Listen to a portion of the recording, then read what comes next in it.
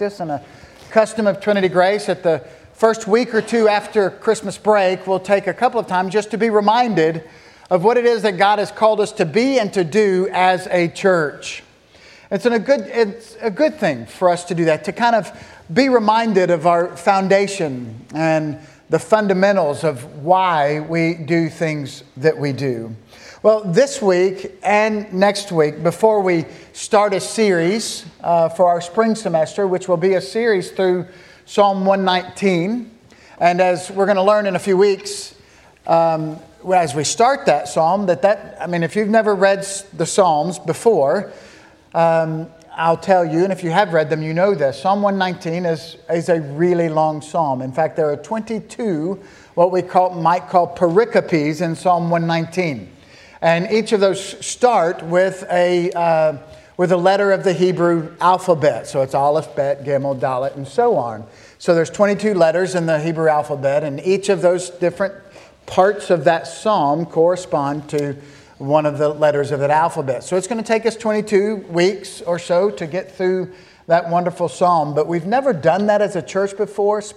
We've spent a summer in the Psalms before, but never an extended period of time. And I'm really looking forward to that.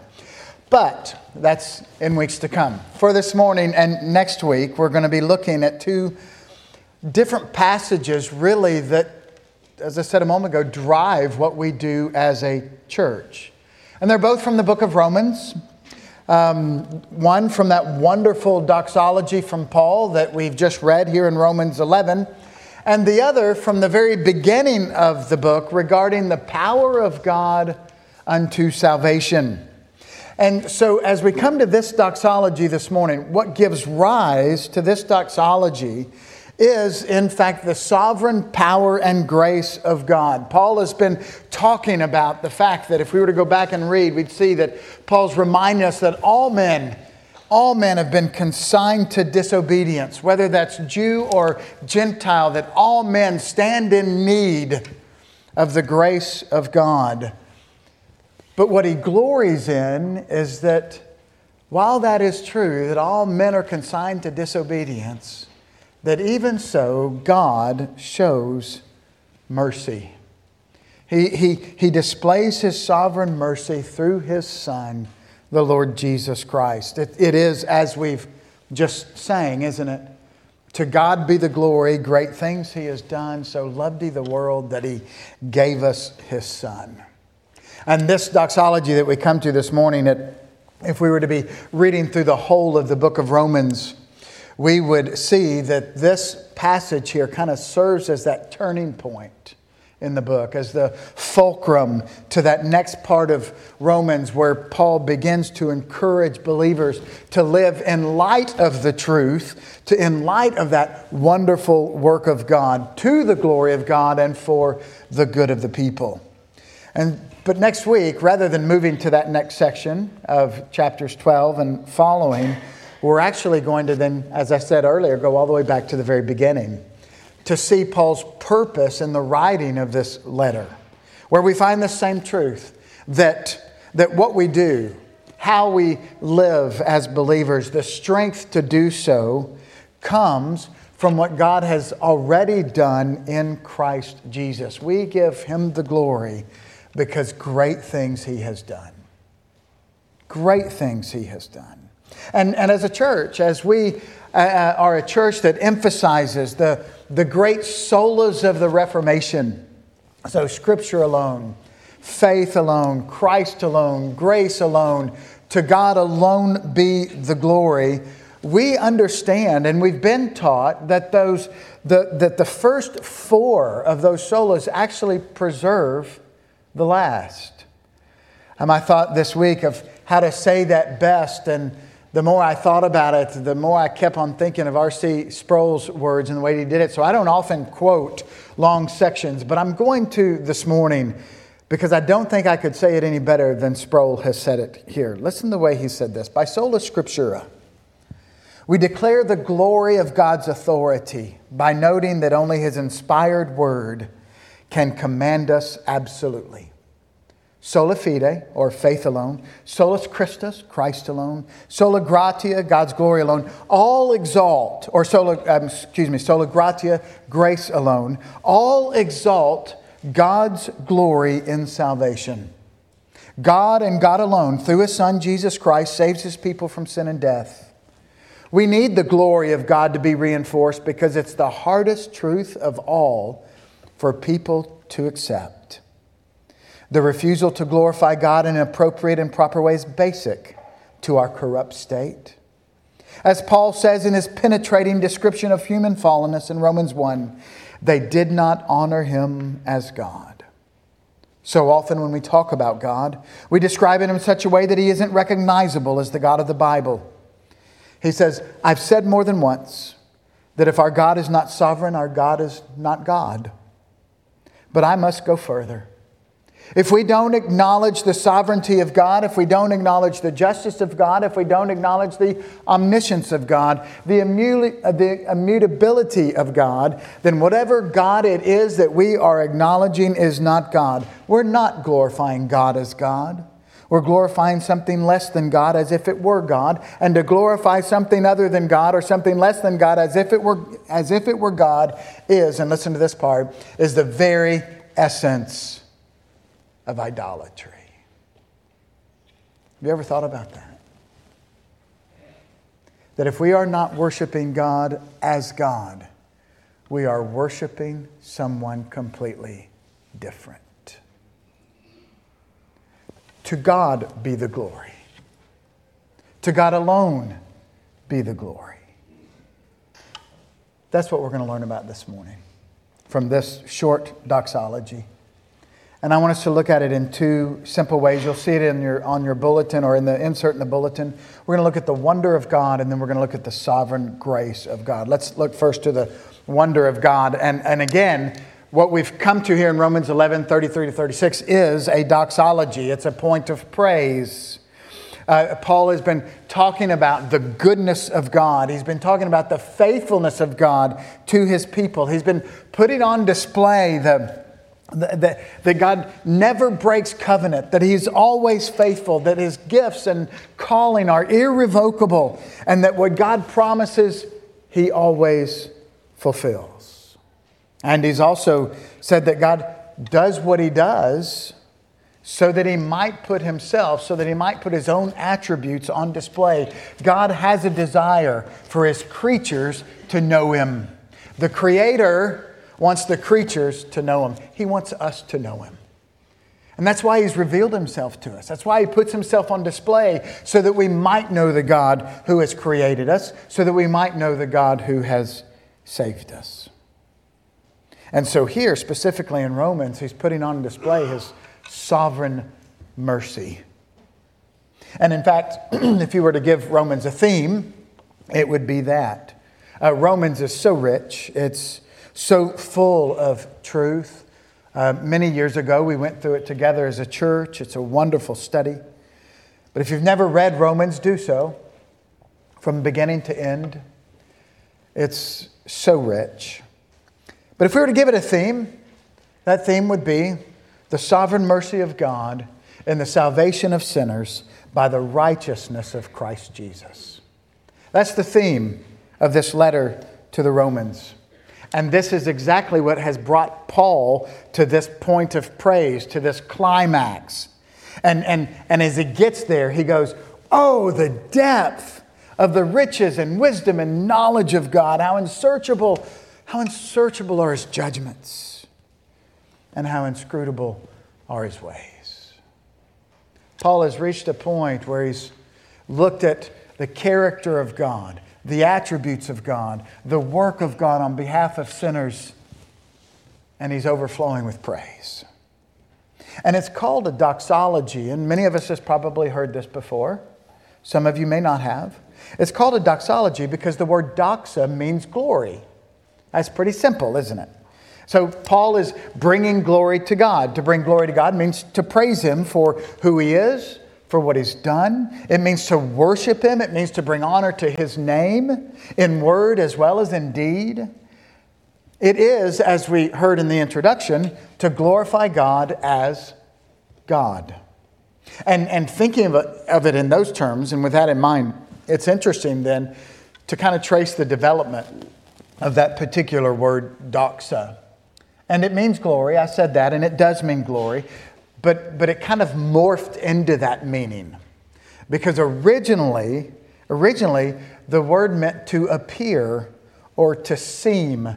In fact, if you've ever heard of that old ancient heresy called Docetism, where people believe that Jesus only seemed to be human, that's that same root, Docetism, because he only seemed to be that way. Of course, that's a heresy. He was fully human and fully God.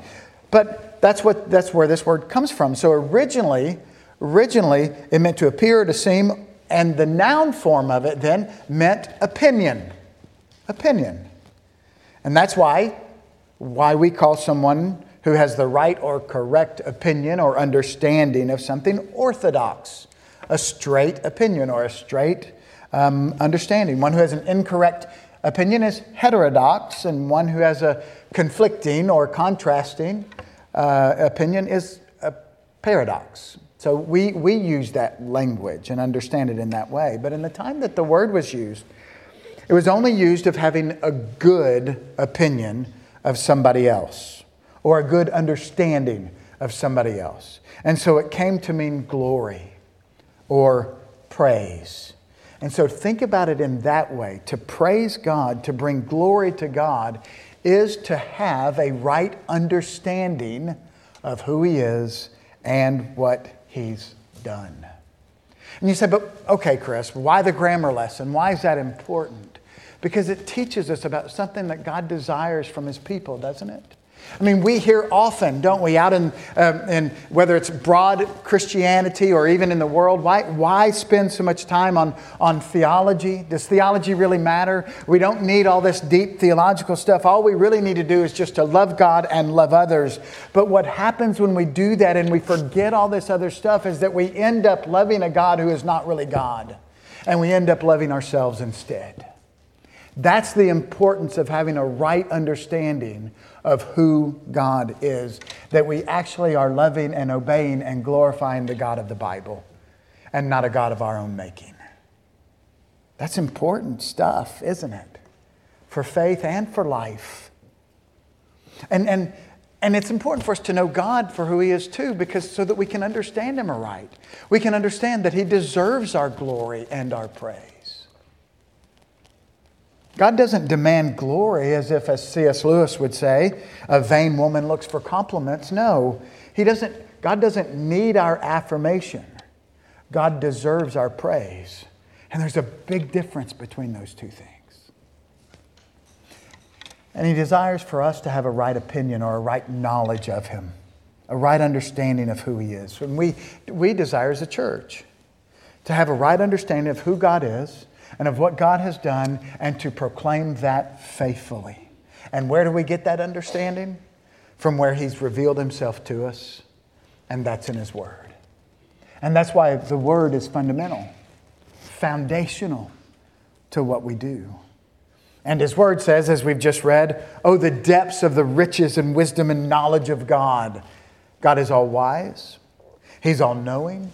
His judgments are unsearchable. His ways are unfathomable or inscrutable, as we read. They are beyond us. As I read that, it reminds me of what Isaiah says, that your ways are not my ways, and my ways are not your ways. Well, Paul quotes Isaiah as well, but a different place from Isaiah. He says, for who has known the mind of the Lord, or who has been His counselor? But we understand what he's saying, isn't it? God needs no advice or counsel. He doesn't seek wisdom from another source. He is wisdom. His decrees are perfect beyond measure. And I think when we hear that, and when we begin to think about that truth, I think sometimes that's why we actually struggle with this doctrine of the sovereignty of God. I think we struggle with the sovereignty of God because God doesn't consult with us. He doesn't consult with me. He does what He does because He's God. He has and He needs no counselors. In fact, the word judgment here it probably refers to his decrees. That is to say, that which God had decreed before the foundation of this world.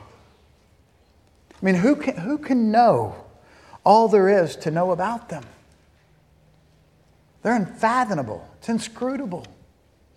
And so when Paul is considering this, when Paul is considering the salvation of sinners by the Creator God,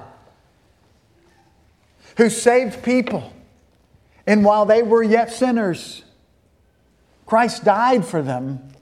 When Paul considers that truth, that reality, he's gotten to the point of overflowing with praise. As he's been talking about all that God has done and how he's been faithful to his word and been faithful to his people, he can't help but to praise God. He can't help but to glorify God. Paul has been unfolding this wonderful mystery of God's salvation. And he's overflowing with praise, and yet still notice what Paul says. Even though he's overflowing with praise, there's still so much that we don't grasp. Still so many questions that we might even have. We might say, why, God? Why did you do it like this? How does all of this work? And God, if you are sovereign, then where do we fit? All these types of questions that we have. And the easy answer, of course, the easy answer would be, for His glory. To put His mercy on display, to put His grace on display. And not only is it the easy answer, it's also the right answer. It is the right answer, but yet, still, we might not understand His ways. They are indeed beyond us. We know it's for His glory, but we have a hard time believing or understanding how that is truly and perfectly for our good. I mean, Paul says in this one, that familiar passage in Romans 8 that we reference quite often, that God works all things for the good of those who love Him and are called according to His purpose. We find that hard to believe. We say, yes, it's for His glory. God is sovereign. And then we say, but it's for my good. Really? How can it be? But that's exactly why Paul says what he says here. He says His ways are inscrutable. They're beyond finding out. That's hard for us to understand how God and why God does what He does. They aren't understood by us, but they don't have to be understood by us in order to be perfect for us. And are we trusting Him in that? Because God is perfect in what He does. And Paul goes on to say, he says, who has given a gift to him that he might be repaid? I mean, has there ever been a person that has ever given God anything to whom God is now bound to repay? Does God owe anyone anything? Is God in anyone's debt? Is there a person, save the Lord Jesus, that has ever earned the favor of God? Ever earned a reward from Him? And we want to say, well, I've done these good things. I know our flesh wants to do that. But again, this is about the sovereign mercy of God, the amazing grace of God. That's what's so amazing to Paul about it. And so Paul comes to this place where he's overwhelmed with the wonder of the gospel. He's overwhelmed with the sovereign mercy of God. There was a movie that came out years and years ago. I think it even came out when my kids were little. So it's been a long time ago. But it was a movie called Facing the Giants. It's one of those Christian-produced movies. And there's this scene where the guy, his name is Coach Taylor. I think I mentioned this years ago. Coach Taylor finds out that his wife is expecting. And his response, and so it's not really that his wife is expecting that caught my attention and my heart, but it was his response, because Coach Taylor responds in this way. He says, oh God, I am overwhelmed. And while the production value of many of those kinds of movies aren't always great, and this one wasn't either necessarily, but this particular scene, for some reason, I don't know, it moved me. And I think it moved me because the character somehow captured the response of being overwhelmed with the goodness of God. That's what Paul is doing here in this doxology. He is overwhelmed with the majesty of God in His mercy and His grace. And yet there's something else we can learn here too. Because as we look at this, even while he's overwhelmed with the majesty of God, the mercy of God, the grace of God, he is all the while rooted in the Word of God. Do you notice that? He doesn't attribute anything to God that God has not already revealed about Himself. Paul worships God in the ways that God has already revealed, as we talked about last week together. We're not free to worship God in any way we please. Particularly as we came to the Lord's table last week, I remind us that we're not free to approach God on our own terms. We must come in the name of Christ Jesus. Paul is not out of control in his worship here. He's rooted in the Word of God. In fact, he's so rooted in the Word of God that he quotes Isaiah, and then he quotes Job 35, which is also reminiscent to 1 Chronicles chapter 29, where David says, "Everything comes from you, and we've given you only that which comes from your hand." Paul is responding biblically, as it were, to the wonder of God. You know, we often use doxologies of Scripture to sing. And well, we should. It's wonderful and it's appropriate. But I wonder sometimes, as we do that, do we sometimes just sing the doxology and we not really think about and meditate about what brings about that doxology? Praise God from whom all blessings flow. As we sing that, are we thinking about the blessings that have flowed? Are we thinking about what God has done for sinners like us? Are we thinking about the blessings that He gives to us both temporally as well as eternally? Or do we just skip that part and we're singing the climax, but we never really meditate on the things that God has done for us? We need to be reminded that it's God who brings us there. I think we do that sometimes in Romans 11. That is to say that I think we miss the weightiness of this doxological response because we sometimes get caught up in some of the difficulties or the disagreements or the debates that surround this passage. You say, and that might be unfamiliar to you because we just kind of plopped right here in Romans 11 this morning in 33 to 36. And that's not our usual practice, of course. But if you were to read Romans 11, some of us might be thinking Romans 11 is quite difficult, isn't it? There's some hard things in there. I mean, Paul is talking about this partial hardening coming upon Israel. The fullness of the Gentiles has come in. And in this way, all Israel will be saved. That is, as it is written, the deliverer will come from Zion. He will banish ungodliness from Jacob. And we say, and so we allow ourselves to get so caught up in the disagreements or the debates there that we actually miss the mercy of God. And that's Paul's point. The mercy of God for sinners like you and me, Jew or Gentile. The sovereign grace of God. It is about the redemption that's wrought in Christ Jesus. And the gospel of Christ brings great glory to God. Yes, it's good for you. In fact, it is best for you. But what you will never begin to you will never begin to understand the gospel if you think it's all about you. It's first and foremost to the glory of God. And this is where we see Paul's response. Oh, the riches of the wisdom. The wonder of it all. The sovereign grace of it. That's where we move to our second division here.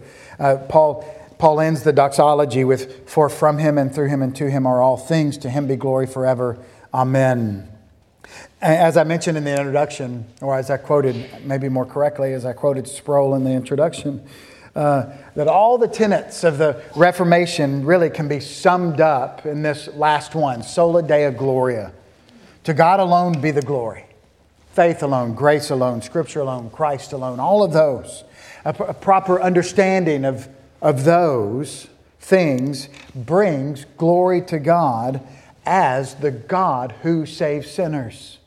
not as the God who helps sinners be saved, but as the God who saves sinners. And so if we were to miss Paul's emphasis here in Romans 11 as displaying the sovereign mercy or grace of God, then I would say we need to stop right here. We need to go all the way back to Romans 1, and we need to read it in the context of it, because this has been his argument. For from Him, Paul says, are all things. All things come from... All things come from the hand of the Lord. And in this particular context, salvation comes from the Lord. Listen to what David says in Psalm 24. And in fact, in Psalm 24, he begins the psalm with, "The earth is the Lord's and the fullness thereof." He begins very broadly. But then by the time we get to verse 54, he says of the man who stands in the holy place, he says, he will receive blessing from the Lord and righteousness from the God of his salvation. He says in Psalm 62, "For God alone my soul waits in silence, for from Him comes my salvation." For from Him.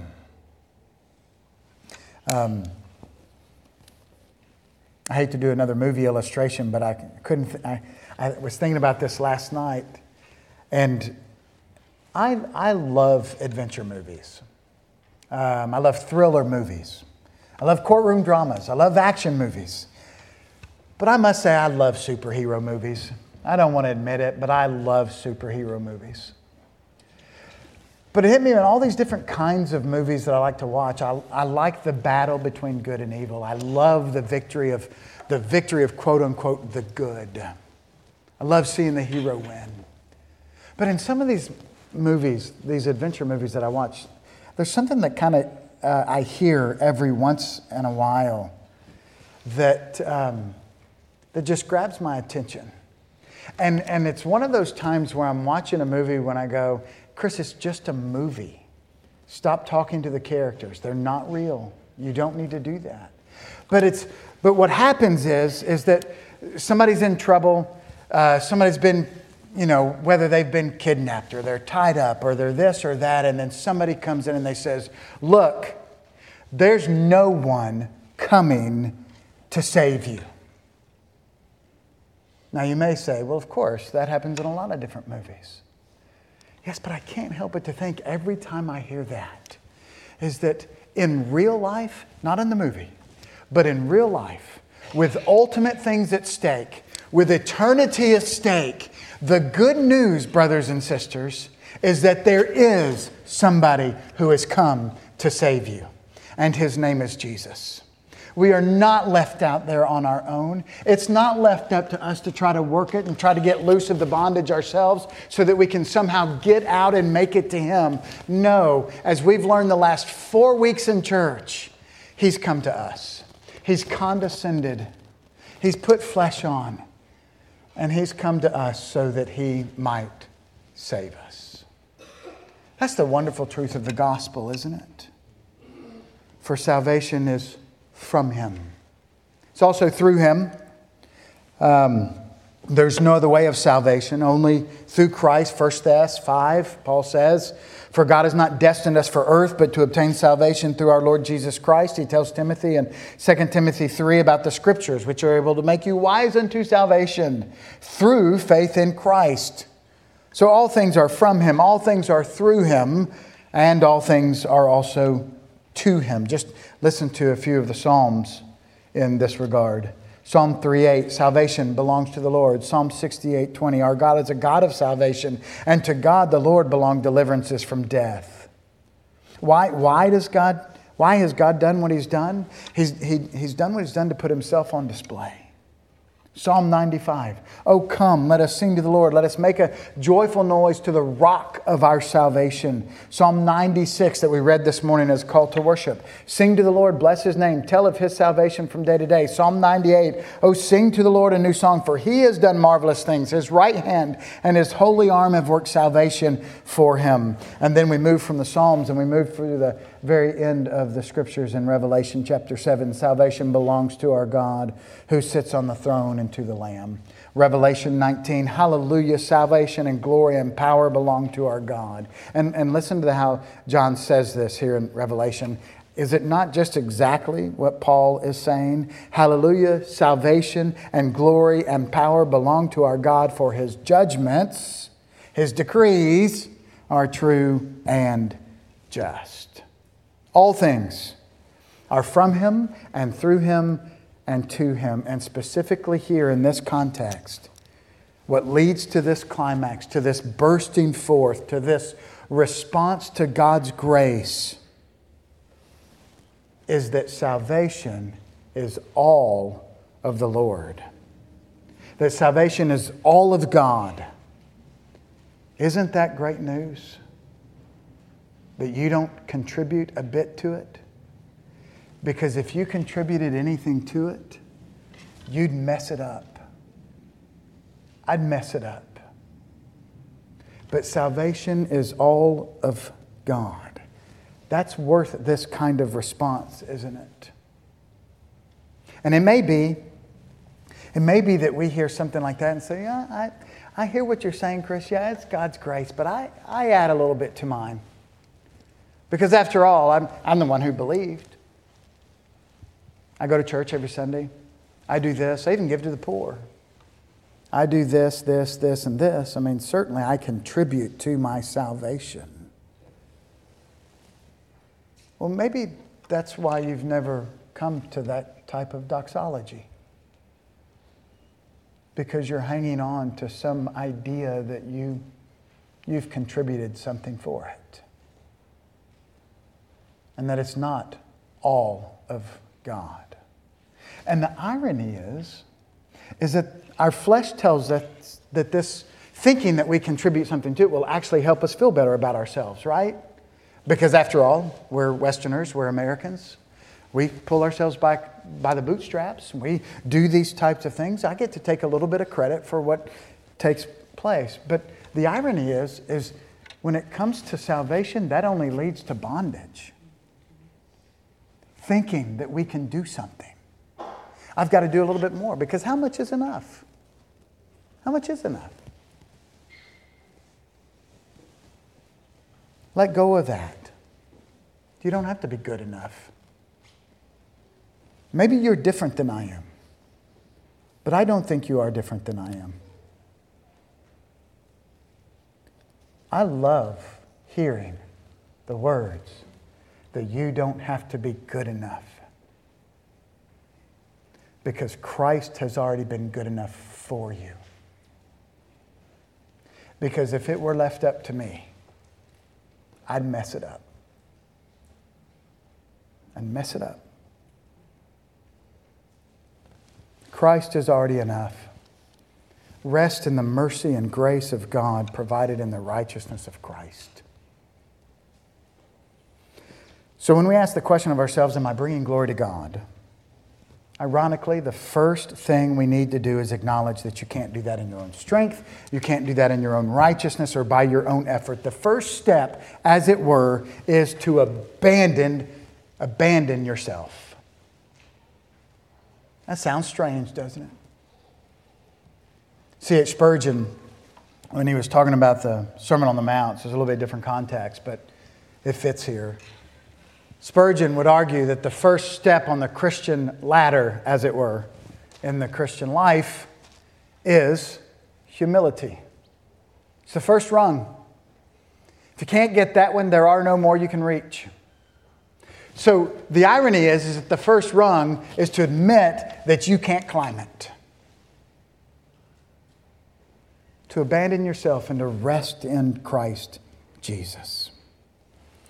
To glorify God is to rest solely in Him. He owes you nothing. He's no one's debtor. And I know sometimes we hear that, particularly in the way that the culture wants us to think about ourselves, that that's somehow taking away from man, not seeing man rightly, having too low a view of man, right? Our flesh struggles with that, I think. And we might ask the question, what is man if we can't earn anything before God? We might struggle with that. But what the Bible teaches us is that we are lost and without hope in this world apart from Christ Jesus. But what the Bible also teaches us is that in Him, in Christ Jesus, He has earned that in your stead. So here's the remarkable thing about the gospel, is that what does that teach us about man? Well, that God loved us so much that He sent His Son Jesus. And that while we were yet sinners, Christ died for us.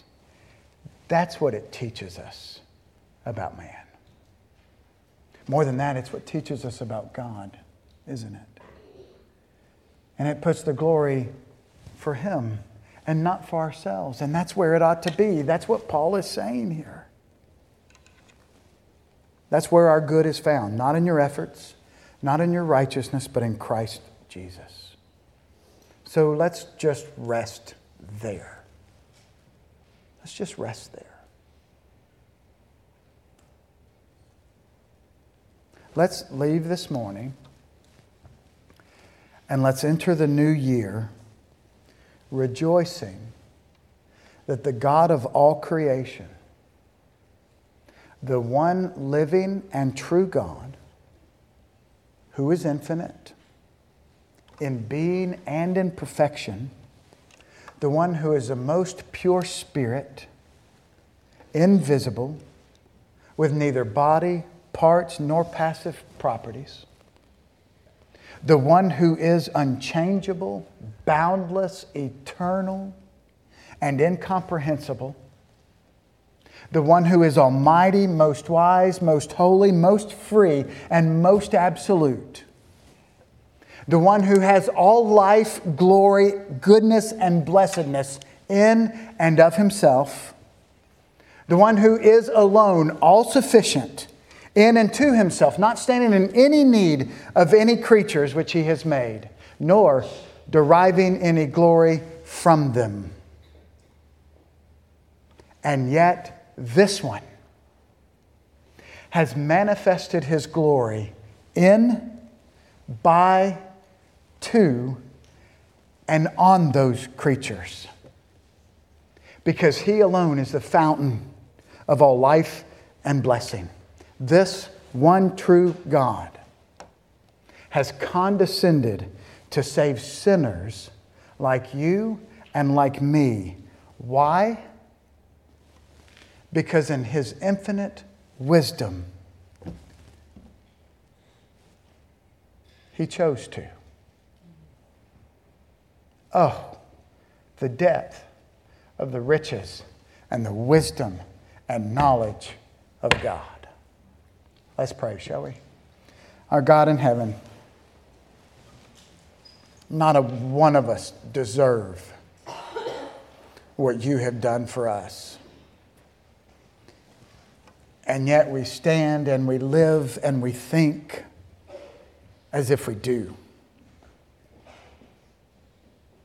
And we don't honor You as God. We don't wonder at Your work.